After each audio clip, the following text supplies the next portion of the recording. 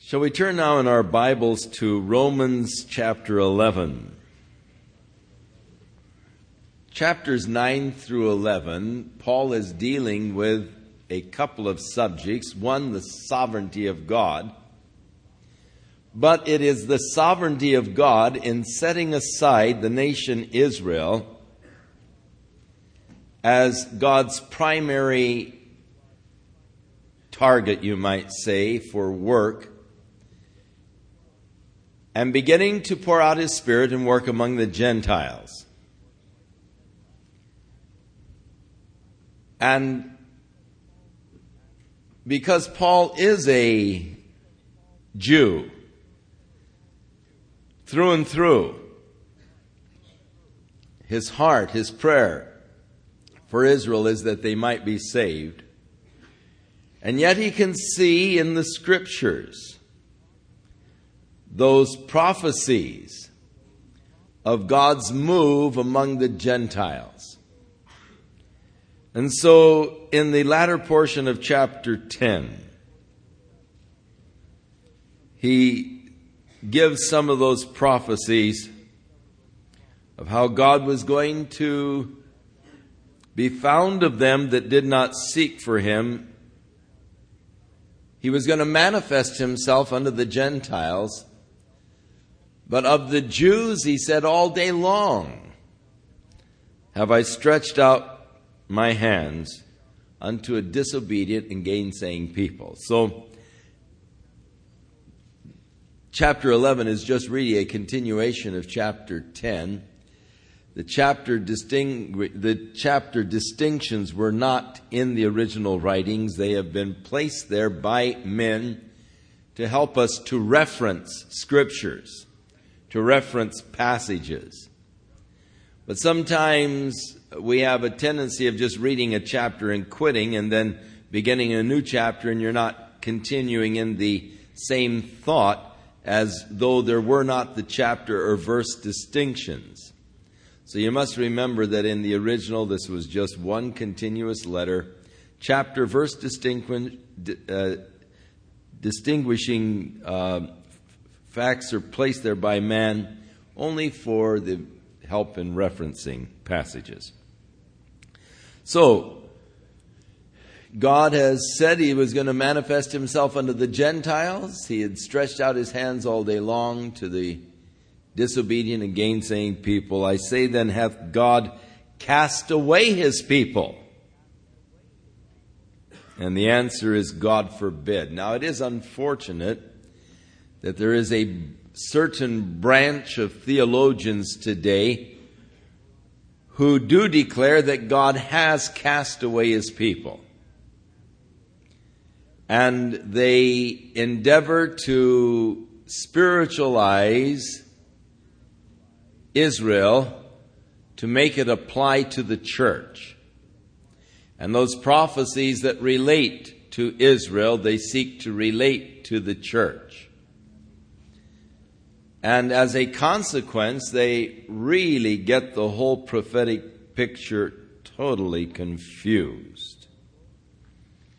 There are those who seek to identify the Anglo-Saxon nations as Israel. And there's a lot of talk concerning the 10 lost tribes, which is not really a true scriptural type of a reference. He said the lost sheep of the house of Israel, sent them to the lost sheep, but he didn't say anything about 10 lost tribes, but just those who were lost, the lost sheep in the house of Israel.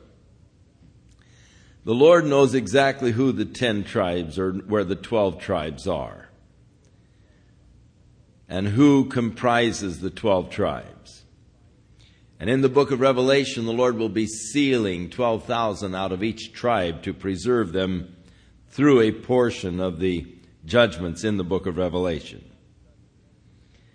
But again, to try to make the church Israel, or to make the Anglo-Saxon race as Israel, is a true scriptural type of a reference. There are those who seek to identify the Anglo-Saxon nations as Israel. And there is a lot of talk concerning the 10 lost tribes, which is not really a true scriptural type of a reference. just unscriptural, and it is not valid at all. They use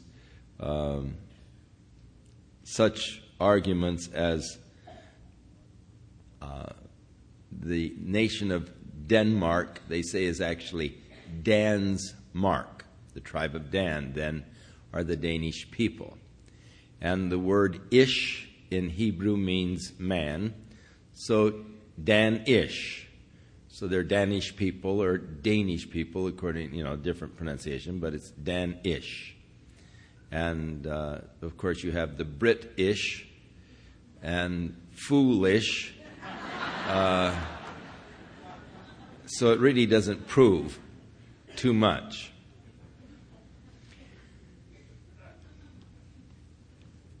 But it does confuse the whole prophetic scene. God is now working among the Gentiles. And God will continue to work among the Gentiles until the fullness of the Gentiles has come in, as we'll get at the 25th verse of this chapter. So the question, has God cast away his people? Is he through with them forever? God forbid. The whole prophecy picture of the Old Testament dealt with Israel's fall, but in order that they might rise again. Hosea, an interesting prophet, God told him to take a prostitute for a wife. And he began to name the children with prophetic names, or names of prophetic significance. And, of course, the one child he called Lo-Ami, not my child. His wife had gone out and was engaging in her old practices again, even while married to him, had a child that wasn't his. And finally, she just left him completely. And her life went down the tubes until she was a slave, almost destitute and destroyed. And God said to Hosea, now go take her again. Buy her out of her slavery. Wash her up, cleanse her, and take her as your wife once more. And the whole life of Hosea with this unfaithful wife became a picture of God's relationship with the nation of Israel. How he took her, espoused her unto himself, married her.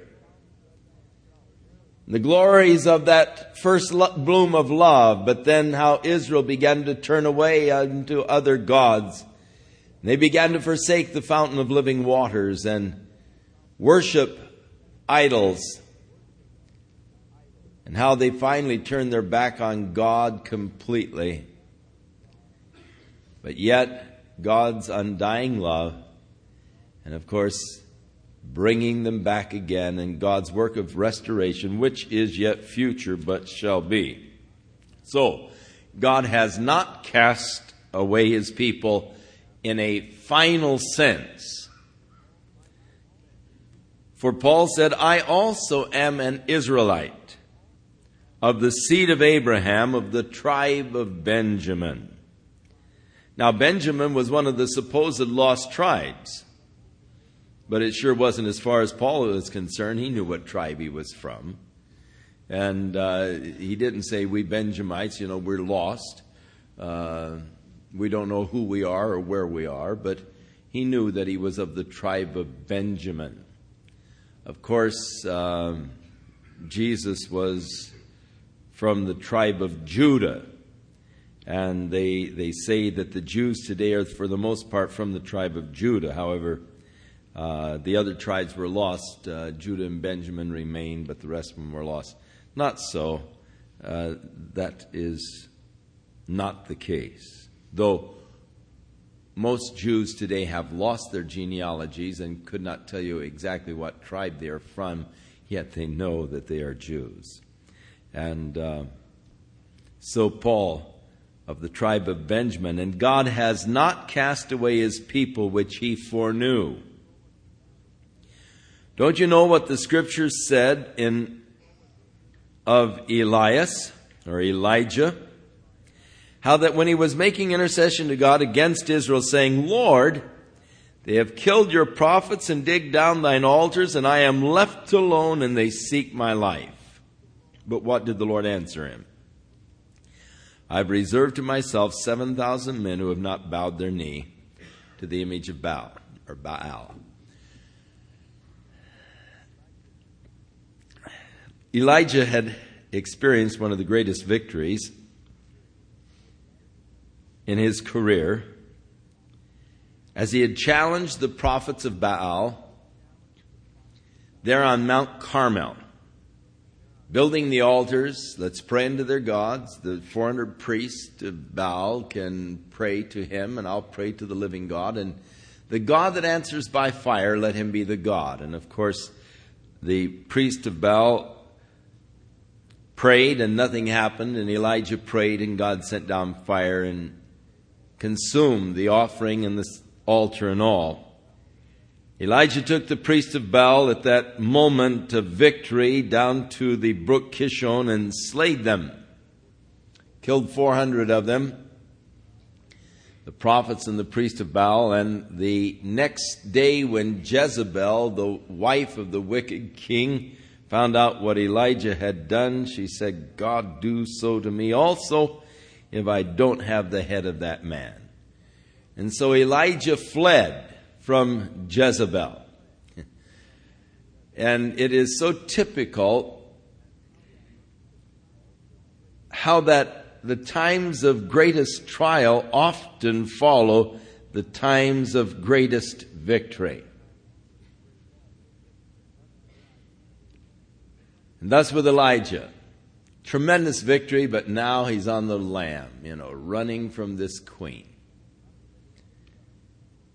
Not afraid to face up to the 400 prophets and priests of Baal, but man, one angry woman.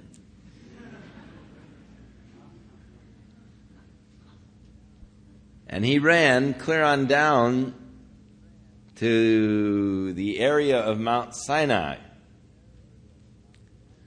And there he hid in a cave.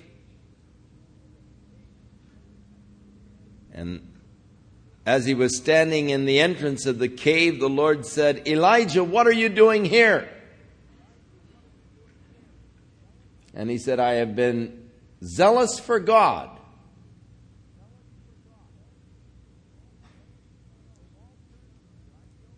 And they've all turned from you. I'm the only one you've got left, and they're seeking my life. God, you're just about out of business. I'm your last one. And they got a contract out on me.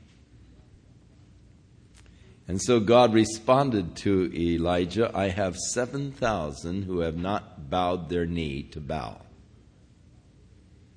There was the remnant, the faithful remnant that were there, and God knew who they were, and God had them numbered. And as Paul is going to point out, God has always had his faithful remnant, those believers among the Jewish people, those special persons, super special persons among the Jewish people who have recognized the true work of God and are walking with God in fellowship with him.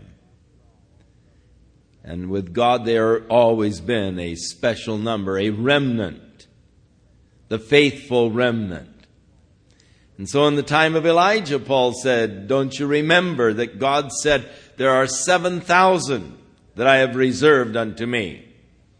The true remnant that worship God, that serve God, that had not turned after Baal.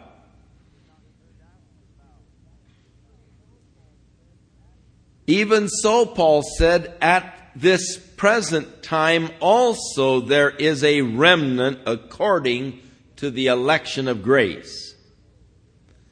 And so there were those in Paul's day, and of course the early church was a Jewish church to begin with.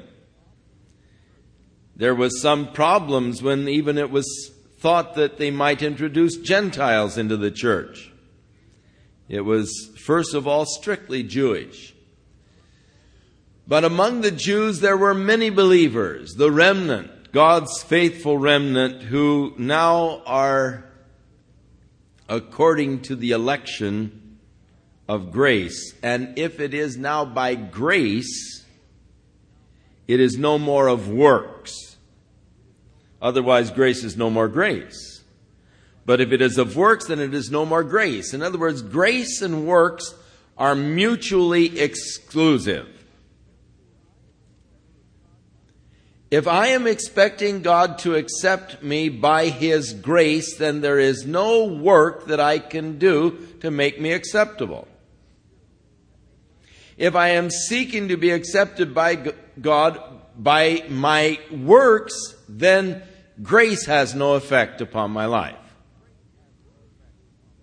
They are mutually exclusive, and yet we're so often trying to make a combination out of the two. Saved by faith, but let me do my works.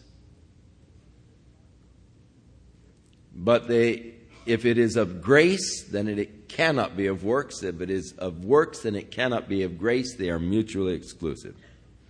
What then?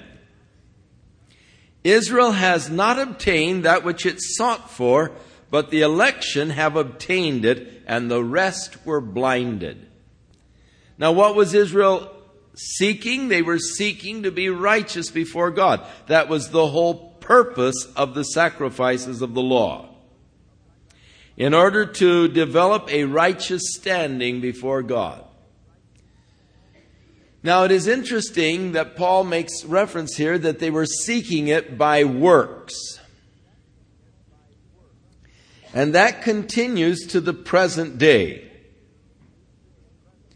A Jew today is seeking to be accepted by God on the basis of his good works. Yom Kippur is not a day of sacrifice. The priest entering in with the offering before the Lord in the Holy of Holies. But Yom Kippur is a day of reflection. As you sit and you reflect upon your good works and upon your evil works, and balancing the good works against the evil. So it is a seeking acceptance by God on the basis of works. Paul speaks about them doing it in his day. They are doing it to the present day, still seeking an acceptance by God on the basis of their works. The Jews are not alone in that. That same concept has crept over into the church.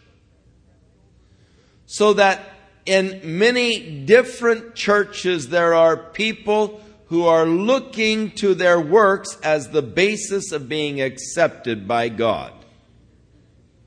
And God will accept me if I am faithful to the ordinances of the church and the sacraments of the church, and if I'm doing this and this and this. And they are looking for acceptance on the basis of their good works. Now, when you are looking to your good works as the basis of your acceptance before God, surely that does prompt a lot of works. And so these people are really workers. They have a practice of going around, many of them from door to door. And it's easy to tell the difference from where they're coming from. If they're riding bicycles and have shirts and ties, then you know that they're working their way through the Mormon system. If they carry a little magazine bag, then you know that they're working their way through the Jehovah's Witness system. But they are both systems that are predicated upon works and looking to their works as the basis of being accepted. But if it is of works, then it is no more of grace. It can't be of both. So Israel did not obtain that acceptance before God, that righteous standing, because they sought it by their works, whereas the election did obtain it, the election of grace. But the rest were blinded. According as it is written, God has given them the spirit of slumber, eyes that they should not see, ears that they should not hear unto this day. And David said, notice how Paul just starts quoting passages of scriptures out of the Old Testament to prove his point. And this is good, solid teaching when a man will make a statement and then give you 3 or 4 verses to confirm that statement. And so he quotes first from Isaiah, then he quotes from David. And he said, let their table be made a snare and a trap and a stumbling block and a recompense unto them. Let their eyes be darkened, that they may not see, and bow down their back always. I say then, have they stumbled that they should fall? Have they stumbled that, they should be put out of the game forever? God forbid. But rather that through their fall, there has come salvation unto the Gentiles, in order to provoke them to jealousy. Now, if the fall of them be the riches of the world, in other words, by Israel falling out of the place of divine favor, in the sense that God now set them aside that he might work among the Gentiles, his work of grace, they're being set aside, brought to us, the riches of God's grace, goodness, and love unto the Gentiles. The diminishing of them are the riches of the Gentiles. How much more will their fullness be? God is yet to work with them, and when the fullness comes, and God begins to work again with Israel, if their fall brought such glory to the Gentile world, what will it be when God restores them? But, of course, the kingdom age, and that glorious age to which we look. For I speak unto you Gentiles, inasmuch as I am the apostle of the Gentiles, I magnify my office. So Paul now turns to speak to the Gentiles, and he calls himself the apostle of the Gentiles. And Paul, of course, paid quite a price for this position as apostle to the Gentiles. He had to take all types of guff from people, especially from the Jews. They considered him a traitor because he was telling the Gentiles that they did not need to obey the law of Moses to be accepted by God. All they had to do was believe in Jesus Christ. He was telling the Gentiles that they did not have to offer sacrifices in the temple in order to be saved. All they had to do is believe in Jesus Christ. And of course, this created quite a conflict between those Jews who were still seeking a righteousness by the law. It was a threat to them. Even as the declaration that a person can be saved through faith in Jesus Christ alone today is a threat to many church and church systems. I have a friend who was in the Anglican Church in Canada. He was a dean in one of the cathedrals there. And this man became born again, really turned on to the Lord. And he began to have prayer meetings with the Episcopalians, or the Anglican Church there, same thing. And in these prayer meetings, people really were beginning to experience the power of God and the Holy Spirit in their lives. And the church was a very liberal church, and that was quite fine. If that makes you feel good, more power to you. Very tolerant attitude, but then he started teaching the people, hey, you've got to be born again, and he was kicked out. Because that was contrary to the basic church belief that you were born again when you were baptized as an infant, and then later your confirmation, you were only confirming your salvation at infant baptism. And when he started to say you've got to be born again, it created such a problem that he was dismissed from his church for teaching the people that you've got to be born again. You see, they were trusting in their works, infant baptism and confirmation, instead of just that faith in Jesus Christ. So, Paul, magnifying his position as the apostle, as he sought to provoke to emulation them which are my flesh, that I might save some of them.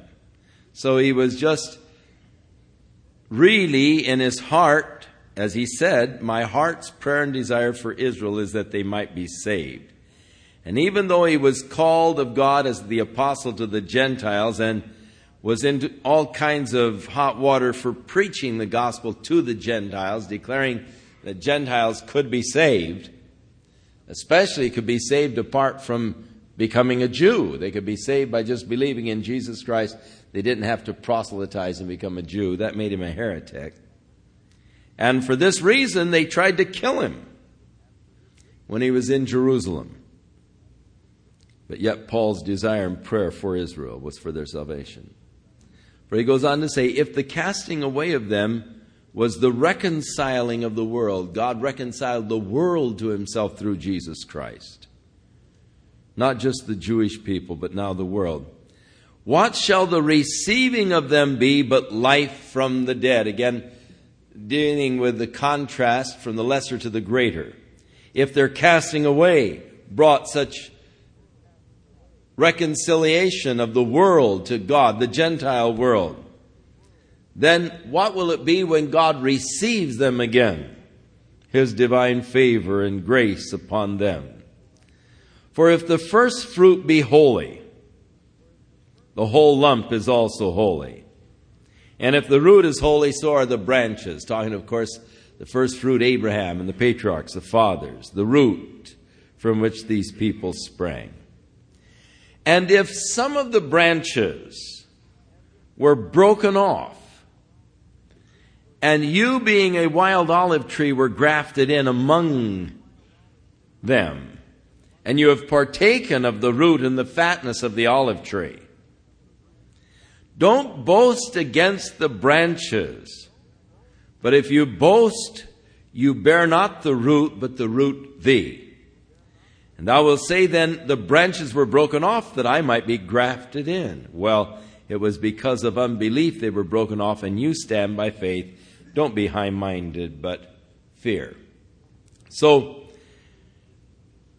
there has been, through history of the church, a very unfortunate relationship between the church and the Jews, and unfortunately, the church has been responsible for much of the persecution of the Jews today. And I think that that is indeed tragic.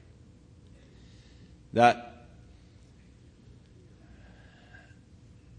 for years, the Catholic Church led in the persecution of the Jews. And it was something that when Martin Luther broke away from the Catholic Church, he carried with him his anti-Semitism. And Martin Luther also encouraged the persecution of the Jews. So it crept on into Protestantism. And there are many Protestant ministers today who are very anti-Semitic. And I get hate mail from them because of my known position of support for Israel and for the Jews. There are those who would boast themselves against the natural branches. God's cut them off. God's through with them. We're now, the people. And all. He says, wait a minute. You're a wild olive branch and you've been grafted into the vine or into the tree contrary to nature. And they were broken off because of their unbelief. And you're only standing by faith. So don't be so high-minded.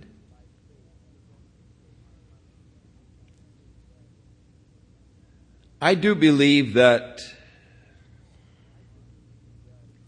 as Paul, our hearts and desires and prayer for Israel is that they should be saved. Now, that doesn't mean that I have a great burden to establish a Calvary Chapel in Jerusalem and to start a mission there to save the Jews. I do not feel that God has called me as an evangelist to the Jewish nation or to the Jewish people per se. God has called me really to just teach His Word, and that I seek to do faithfully. However, I do not feel that I can undo what God has done, and that is why I don't have a great burden for Jewish evangelism.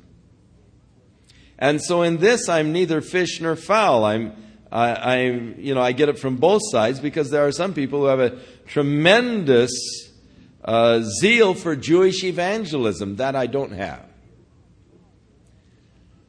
I believe that God will evangelize them when He's ready.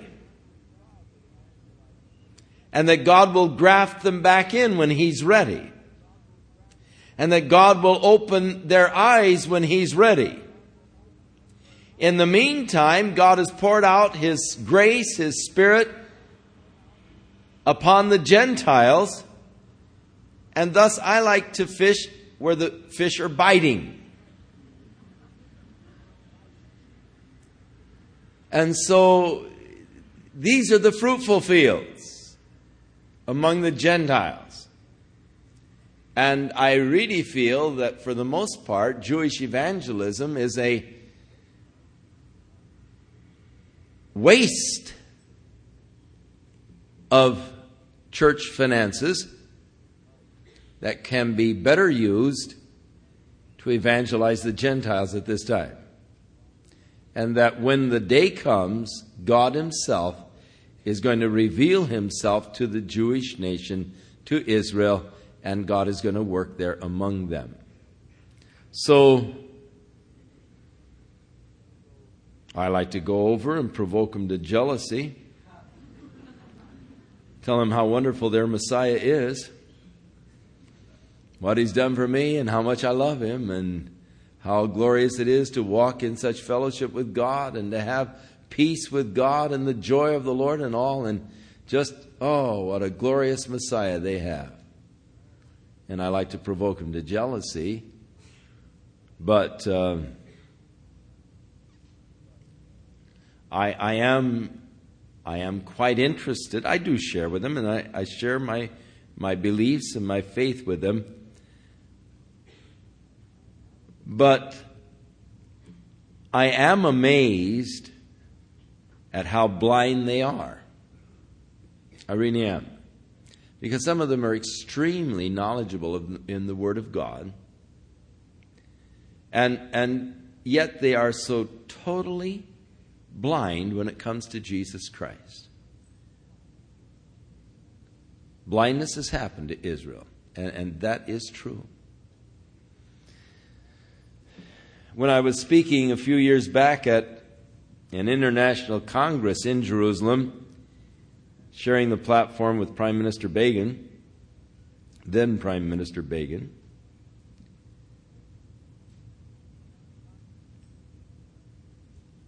I got some hate mail from some of the rabbis in the Meager area of Jerusalem who are ultra-Orthodox, rebuking me for trying to support the nation of Israel with understanding from the Christians.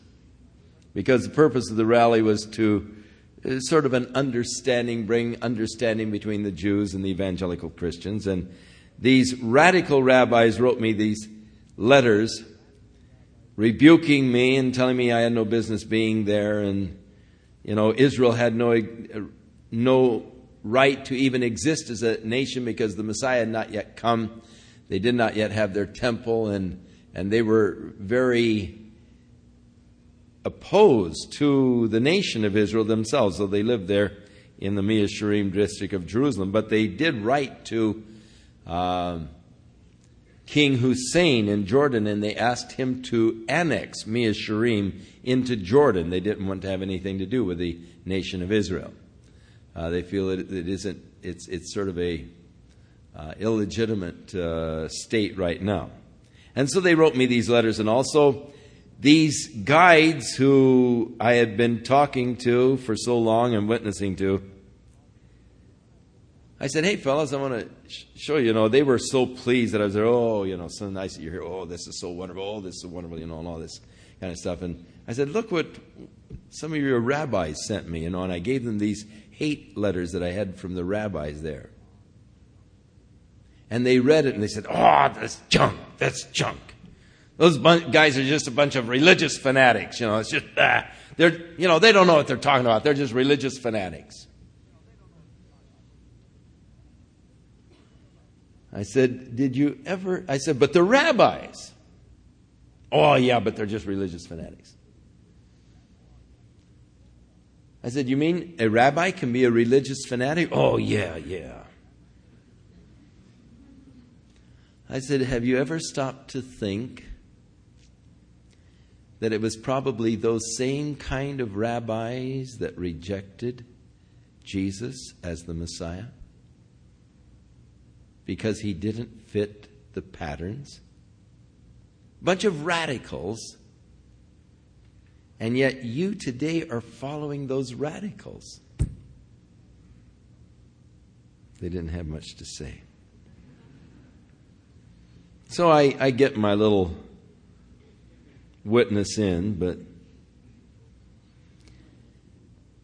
they were broken off because of their unbelief, and we only stand by faith. For if God spared not the natural branch, take heed lest he also spare not thee. Jesus said, I am the true vine, my Father is the husbandman. Every branch in me that bears fruit, he washes it that it might bring forth more fruit. Now you are clean through the word that I have spoken unto you. Abide in me, let my words abide in you. As the branch cannot bear fruit of itself except it abide in the vine, neither more can ye except ye abide in me. Abide in me. The emphasis of abiding. We're branches. We've been grafted in contrary to nature. We receive the blessings of God. The blessings of the promises of God to Abraham and to David. We have received the benefit of them through receiving Jesus Christ. And we partake of the fatness and the richness and the fullness of God's loving grace that he had promised unto Abraham and unto Isaac and unto Jacob and unto David. But we only stand by faith. And again, we're encouraged to abide there. For if God spare not the natural branches, take heed lest he also spare not thee. Behold, therefore, the goodness and the severity of God. On them which fell, it was quite severe upon the fall of Israel from the place of God's favor and blessing, severity. But toward thee, the goodness, if you continue in his goodness, otherwise you also will be cut off. And they also, if they abide not still in unbelief, will be grafted in, for God is able to graft them in again.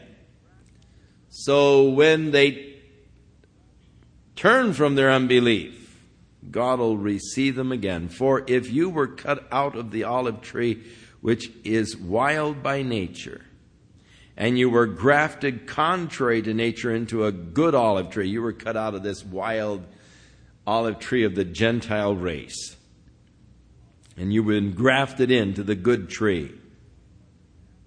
How much more shall these which are the natural branches be grafted back into their own olive tree? For I would not, brethren, that you should be ignorant of this mystery, lest you should be wise in your own conceits. Ignorant of what mystery? That God is yet going to deal with the nation of Israel as the nation of Israel. And unfortunately, there are many people who are ignorant of that mystery. And many ministers ignorant of that mystery. Blindness, in part, is happened to Israel until the fullness of the Gentiles be come in. God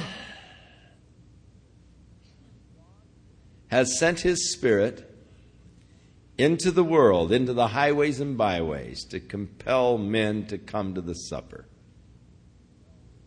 As Jesus gave the parable, of the kingdom. How the king had prepared a great supper.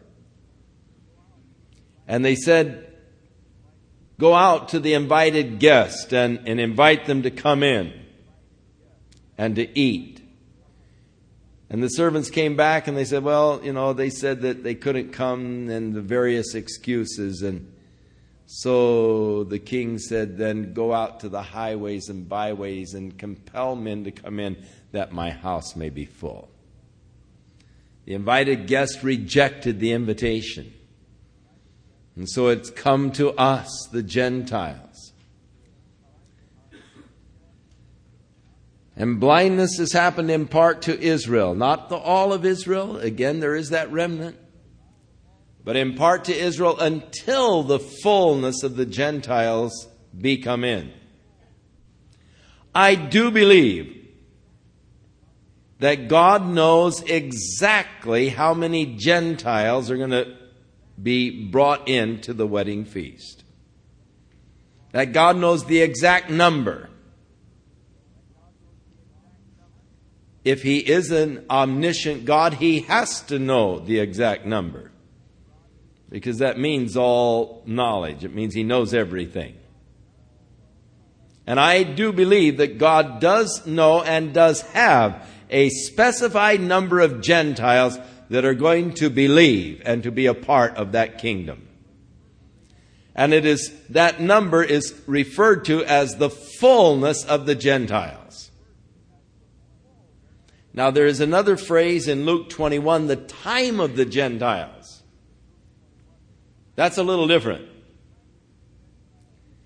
I believe that the time of the Gentiles technically was over in 1967.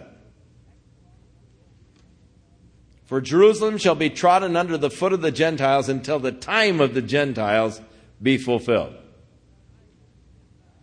But since 1967 and now, we are living in a short period of an age of grace between the time of the fulfillment of the Gentiles until the time of the fullness of the Gentiles has come in. Not all the Gentiles that were to be saved were saved in 1967. A lot of you weren't, you see, and so God waited for you. But somewhere alive on the earth today is some person whom God has known, and he is the last one among the Gentiles to be a part of God's glorious eternal kingdom. And the moment that person opens up his heart to Jesus Christ, we're all going to be caught up to meet the Lord in the air. I'm convinced of that. It's just like walking in to Disneyland and having the lights flash and the trumpets go off and the drums roll and they say, "You are the 5 millionth visitor to Disneyland," and everything is celebration, They've been counting the people as they come through, and bang, you're it, and now the big gala celebration. And such shall be the case when the fullness of the Gentiles be come in. I wish I knew who that person was. I think I'd be tempted to do a little coercion.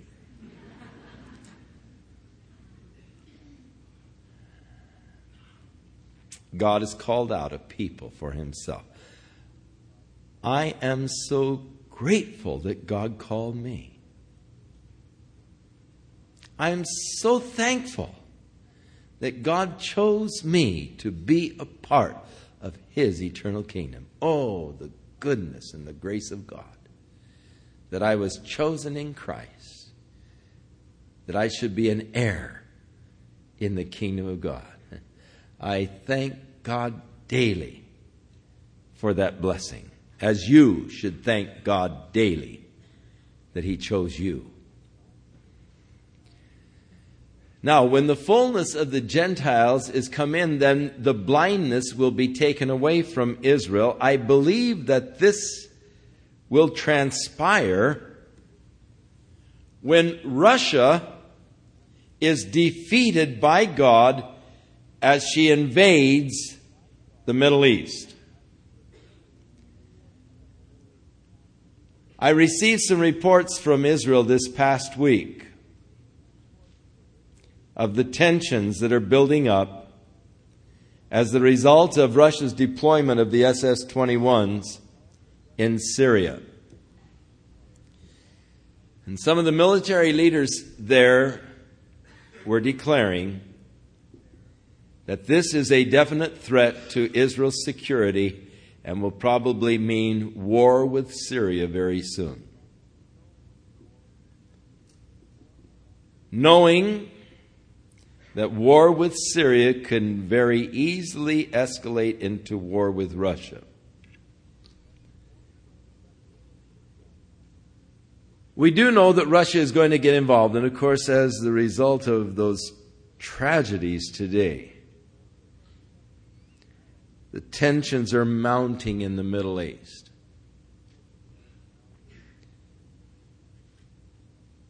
I would not be at all surprised, but what we will not be forced to call on Israel to bail us out of Lebanon. I think that our government has made some serious miscalculations and some serious blunders in the decisions concerning the Middle East. It's like my friends in Israel say, those men sitting over in Washington don't know what's going on over here, nor do they understand the mentality of the people that we're dealing with.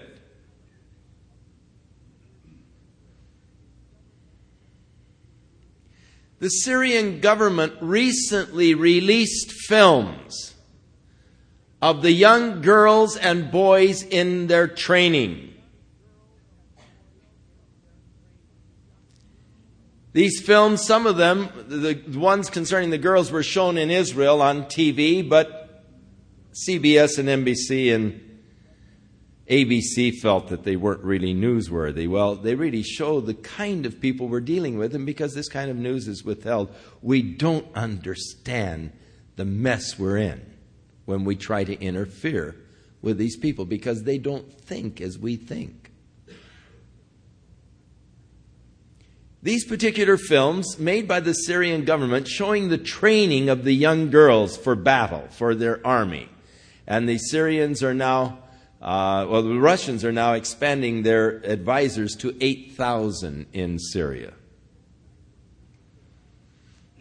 But these pictures show these girls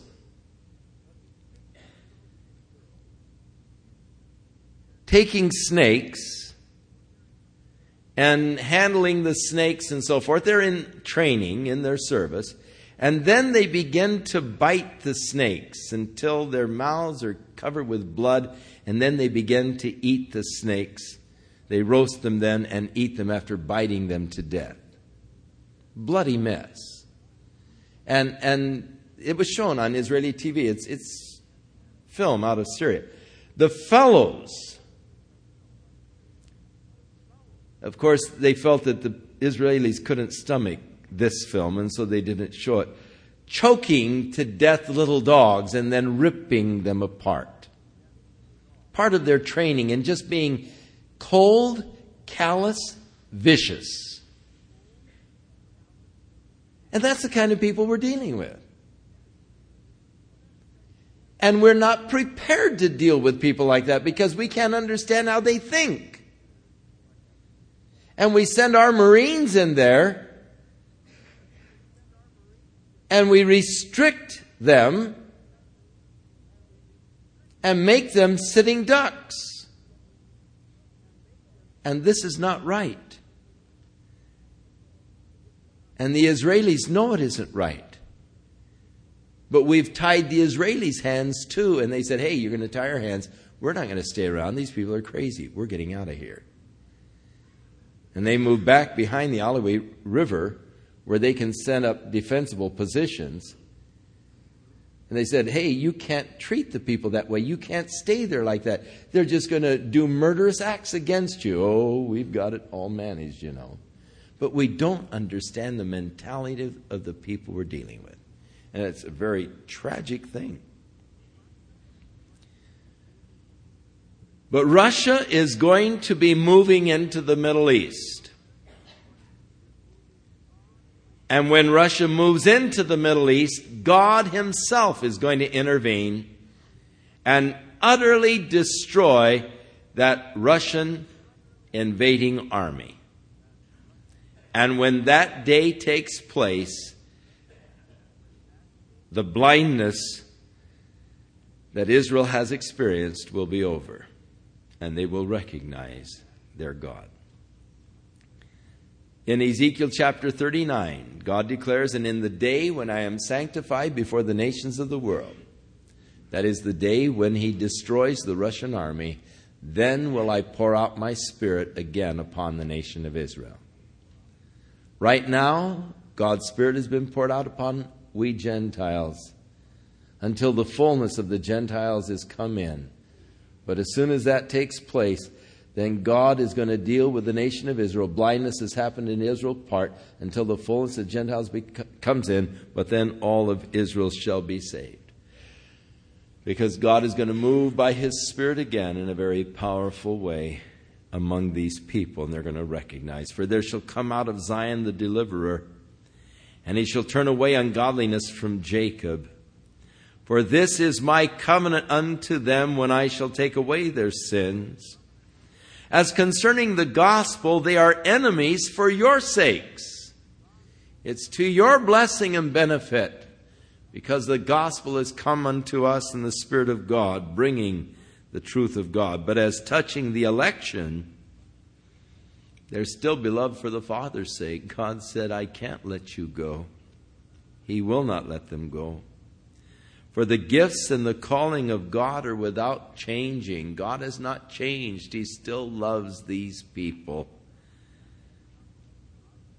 For as ye in times past have not believed God, yet now have obtained mercy through their unbelief, even so these also, now not believing, that through your mercy they also may obtain mercy. For God has concluded them all in unbelief, that he might have mercy upon all. Oh, the depth of the riches, both of the wisdom and the knowledge of God, and how unsearchable are his judgments and his ways past finding out. So he's dealing with the sovereignty of God, setting aside of Israel, the work of grace among the Gentiles, the wisdom, the knowledge, the ways of God past our finding out. For who hath known the mind of the Lord, or who hath been his counselor? Or who hath first given to him, and it shall be recompensed unto him again? For of him, through him, and to him are all things, to whom be glory forever. Amen. Now I beseech ye therefore, brethren, because God has grafted you in, because you are partaking of the fullness of that good tree. I beseech ye, because of these things, that you present your bodies as a living sacrifice, holy and acceptable unto God, which is your reasonable service. God does not and has not made unreasonable demands upon us. The gospel is reasonable. God said, "Come now, let us reason together, saith the Lord." Now, of course, existential philosophy, having brought us to the point of despair, encourages non-reasoned religious experiences. Because reality is despairing. If you face facts realistically, you're going to be just despairing. There's no help. There's no hope. It's all down the tubes. That's reality. If you don't realize that, then you're not facing reality.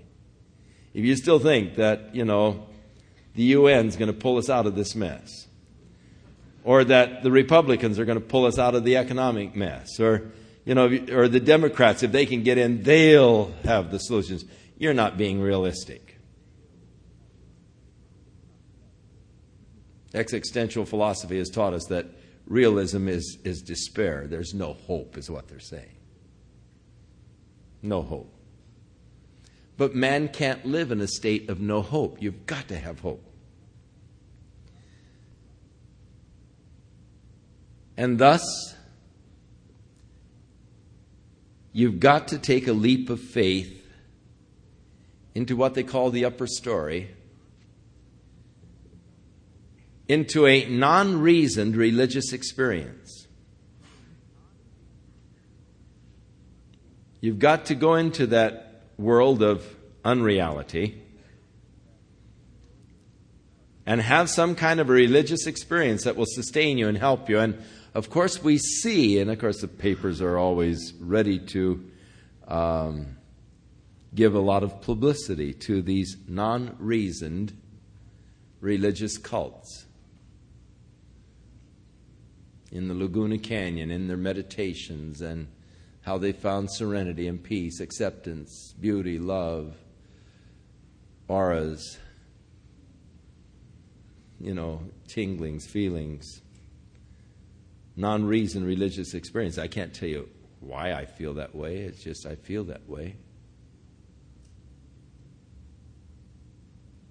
Non-reasoned religious experience. Now, that isn't what the Bible teaches. The Bible teaches a reasonable relationship.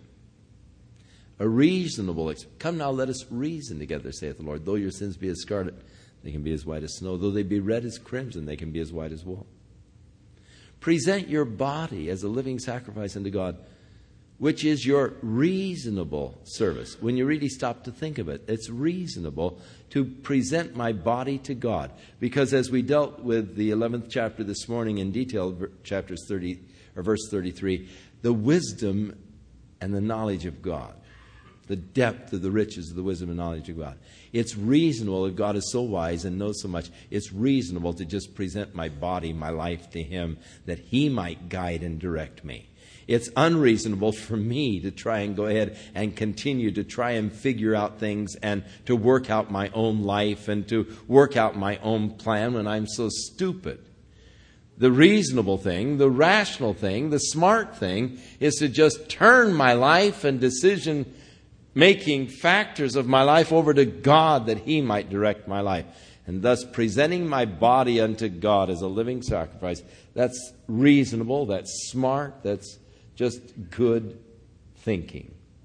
And anything less is unreasonable. You're not thinking well. You're confused. Don't be conformed to this world.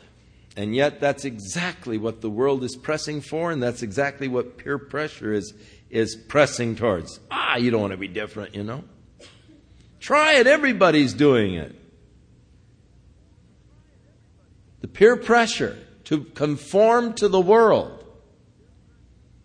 And we're getting it in magazines. We're getting it on television. That's if you don't conform to the fruity standards of the world, that there's something wrong with you. They would like to make fruits out of all of us.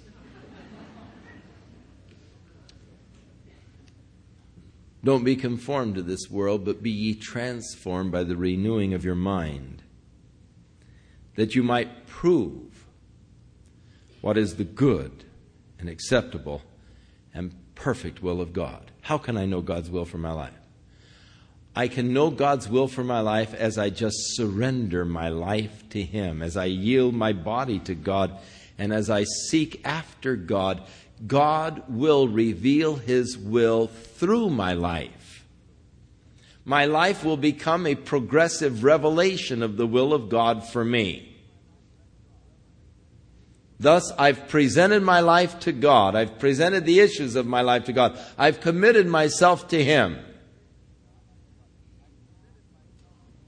Seeking not to have any strong will of my own or allow some strong desire to master me, just to flow free in God's Spirit.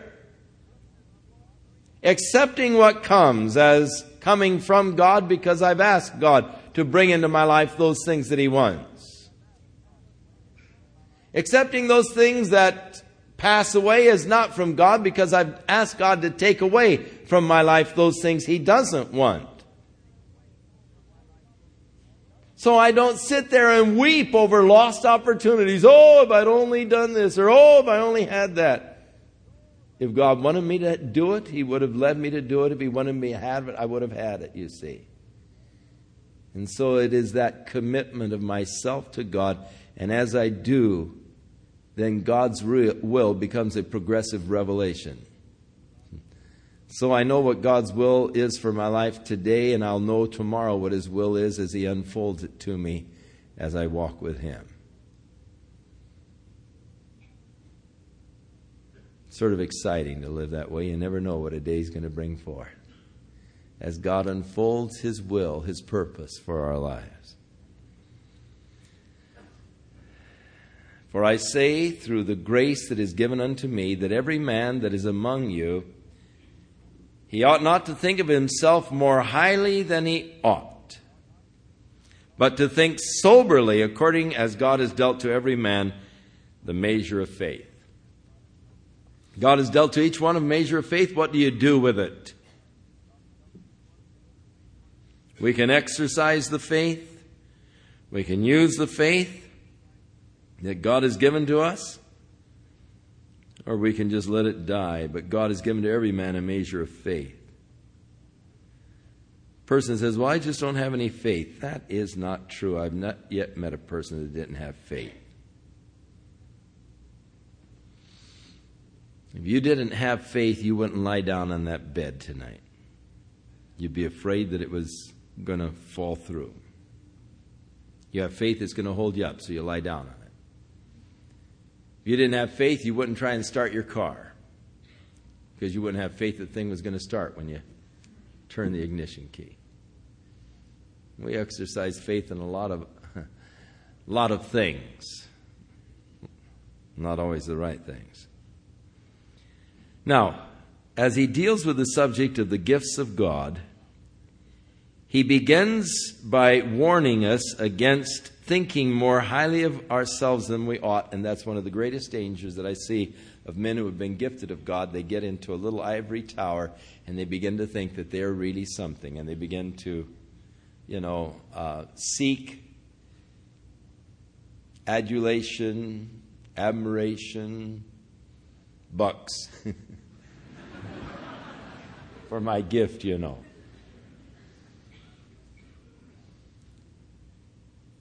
How many have prostituted the work and the gifts of God in their lives, trying to use it for their own personal enrichment or glory? I have a deal with God. If ever I start to do that, He's to wipe me out immediately. God forbid that I should glory save in the cross of Jesus Christ, by which I was crucified to the world and the world to me. But there is a prevalent danger to any person who experiences the working of God's Holy Spirit through their lives to become lifted up by those around them because of what God has done. And the moment you begin to be lifted up, your effectiveness for God's kingdom diminishes. Now, people say, oh, there's still multitudes being saved, and all. But,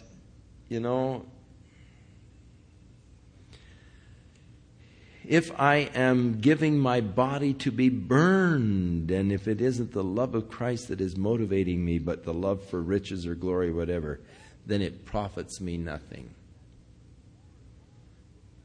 For many will come in that day saying, Lord, Lord, did we not prophesy in your name? We cast out devils in your name.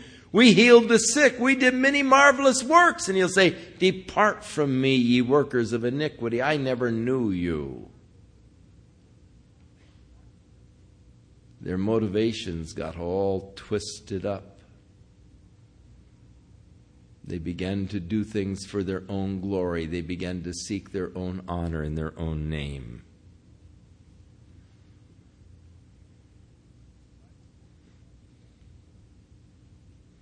The Bible warns about those who name things after themselves. It's sort of a dangerous thing.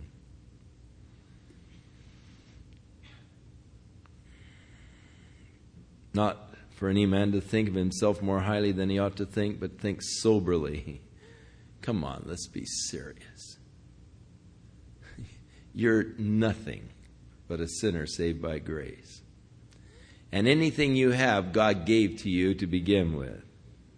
So why are you going around as though you are something? For God has dealt to every man a measure of faith. For as we have many members in one body, that is, I have fingers and hands and toes and eyes and ears, and I used to have hair. Stupid perversity. I have it all over my back, but can't grow it on the top of my head.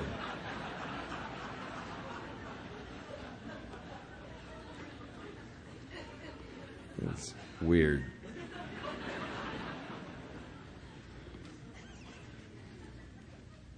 We have many members, yet we're all one body. And all members do not have the same function.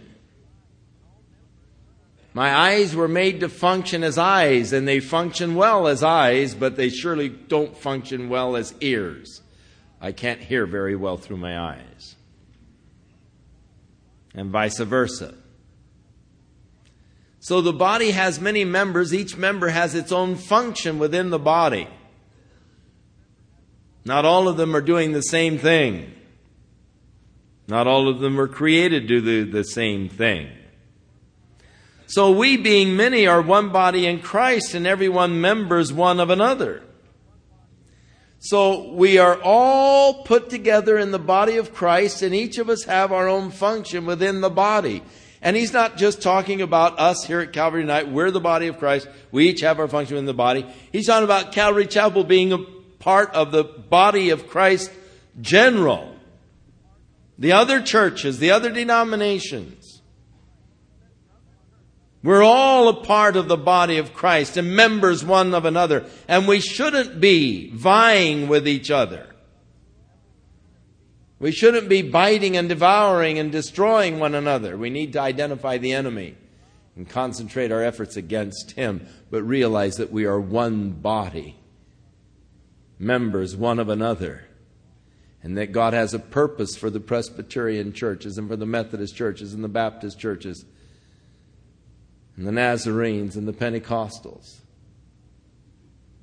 and not find ourselves, in conflict or trying to find what's wrong with them. Let's find out what's wrong with us and seek to correct what's wrong with us. The Bible says, therefore, let a man examine himself. For if we will judge ourselves, we will not be judged of God. And sometimes we find ourselves in that mode, so busy trying to examine the flaws and the faults of someone else, that we totally ignore our own. David said, search me, O God. Not search that guy next to me, O God, and show him his faults. But search me, O God, and know my heart. And try me, O Lord, and see if there is some way of wickedness in me, and lead me in your path. It's a personal, individual thing. And it's something we should all be quite interested in. That God would do His work in our hearts.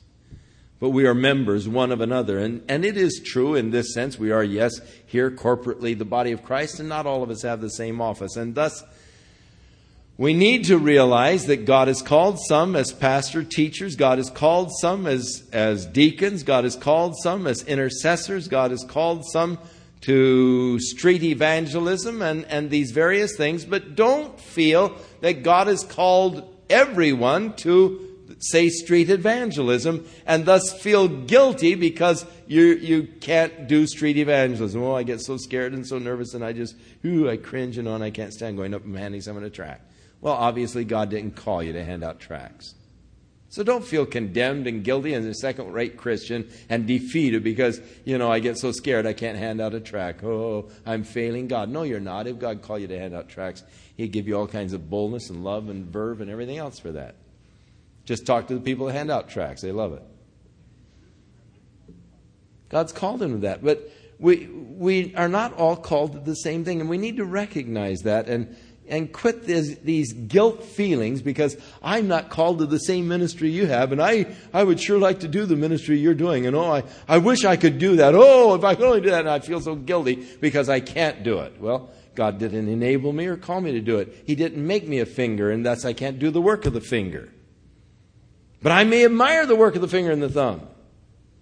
I may wish that I could put things together like He does. God, sir, called me to be a mouth.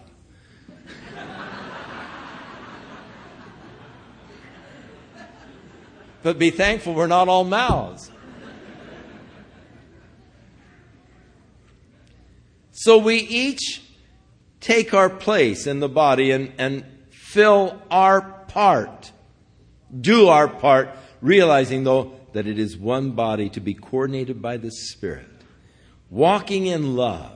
Demonstrating Christ to the world because of our love for each other and our united efforts with one another for Jesus Christ. Each of us taking our place, doing our part, and we give a powerful witness then to the world as they see how harmoniously we live and function together as God's children. And Christ is magnified among us. So, we being many are still one body in Christ. We're all a part of each other. You can't escape it. Having then gifts that are differing according to the grace that is given unto us. If it's prophecy, let us prophesy according to the proportion of faith. Prophecy is speaking forth the word of God. Ministry, let us wait on our ministering, or he that teacheth on teaching, and that is to wait upon it or to fulfill it, study it, prepare for it, waiting upon it. Or he that exhorts on exhortation. He that gives, let him do it with simplicity. And he that rules with diligence. And he that shows mercy with cheerfulness. Now, this is the area where we'll be Thursday night, so we're not going to elaborate on this area right now because we'll get that Thursday night. Let love be without hypocrisy, without dissimulation. Simulation is an imitation. There used to be Diamond Jim. He used to be on that station out of Del Rio, Texas. And used to offer genuine simulated diamonds. And all of the people down south used to send in to get their $5 genuine simulated diamond from Diamond Jim. Let love be without imitations, without hypocrisy, not a put on, but let it be genuine. Now he gives us just a whole bunch of little exhortations. They're just little phrase exhortations, and each one is almost a sermon in itself. So let's just go over the list and let it sort of sink in. Abhor that which is evil. One of the things that God said concerning Job is that he hates evil. He said to Satan, "Have you considered my servant Job? He fears God and hates evil." The fear of the Lord is to hate evil. So, abhor that which is evil. It didn't say tolerate that which is evil, accept that which is evil, live with that which is evil, let it live, abhor it.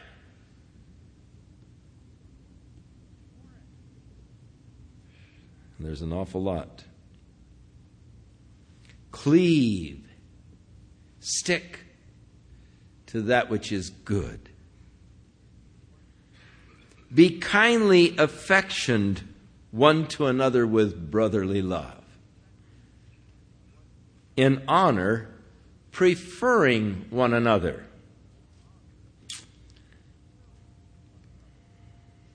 I think that this is one that we really, well, I will when I get there on Thursday. I'm going to really lay into this one.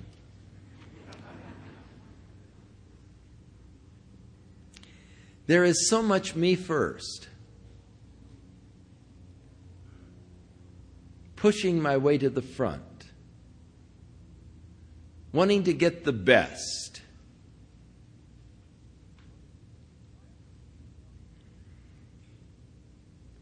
Not slothful in business. Fervent in spirit. Serving the Lord. Rejoicing in hope. Patient in tribulation. Continuing instant in prayer. Not the last thing, but the first thing. Learn to pray about everything first. Distributing to the necessity of saints. Taking care of the needs within the body of Christ. And we do seek to do that here at Calvary. Unfortunately, we do not have the resources to take care of those outside of the body. And so people come for help. And if they are members and attend here, then we seek to help them. If they are not, then we just sadly tell them that we just don't have the resources to help those outside. But distributing to the necessity of the saints, we do feel that that is an obligation. Given to hospitality. Then bless them which persecute you. Bless and curse not. Rejoice with them that do rejoice. And weep with them that weep. Be sensitive to other people's feelings.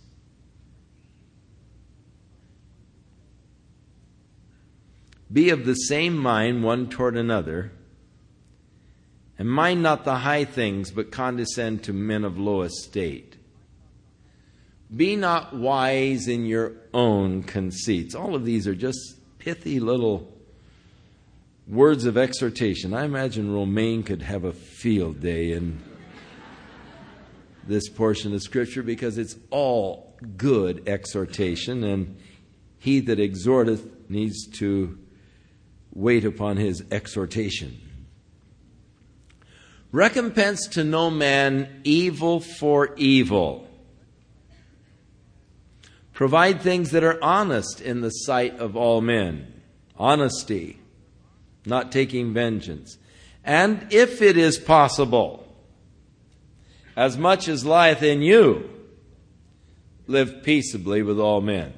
Now, it isn't always possible. There are some people that just no way you can live in peace with them. But let it be their fault, not yours. As much as lies in you, live peaceably with all men. Dearly beloved, avenge not yourselves, but rather give place unto wrath.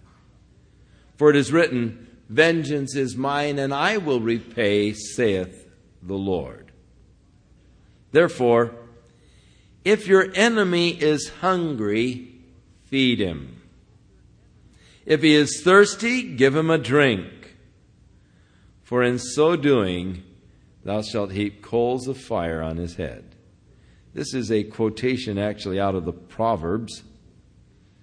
And just exactly what it may mean has been a matter of conjecture.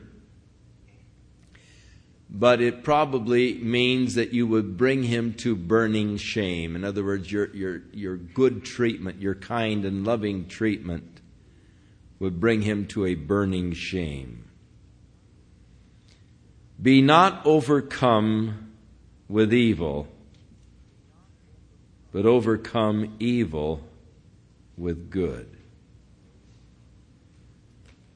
So, great exhortation, and that is, we talk about meditation. Now, if you want meditation, you need to come back to these, beginning with verse 9, and you need to spend time meditating on each of these and see how it can apply to your own life.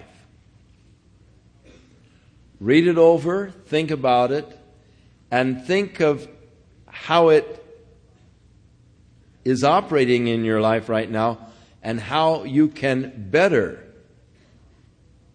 do these things. How you can make it apply more completely to you. In what ways you can do these things. But these are things that we need to really be following after and seeking to do in order that we might live a life that is pleasing unto our Father. So that particular portion can stand a lot of meditation, and I encourage you, meditate on these things. Thy word, O Lord, is a lamp unto my feet and a light unto my path, David declared. I find that the word of God is many times like a searchlight turned on inside, lighting up some of those dark corners.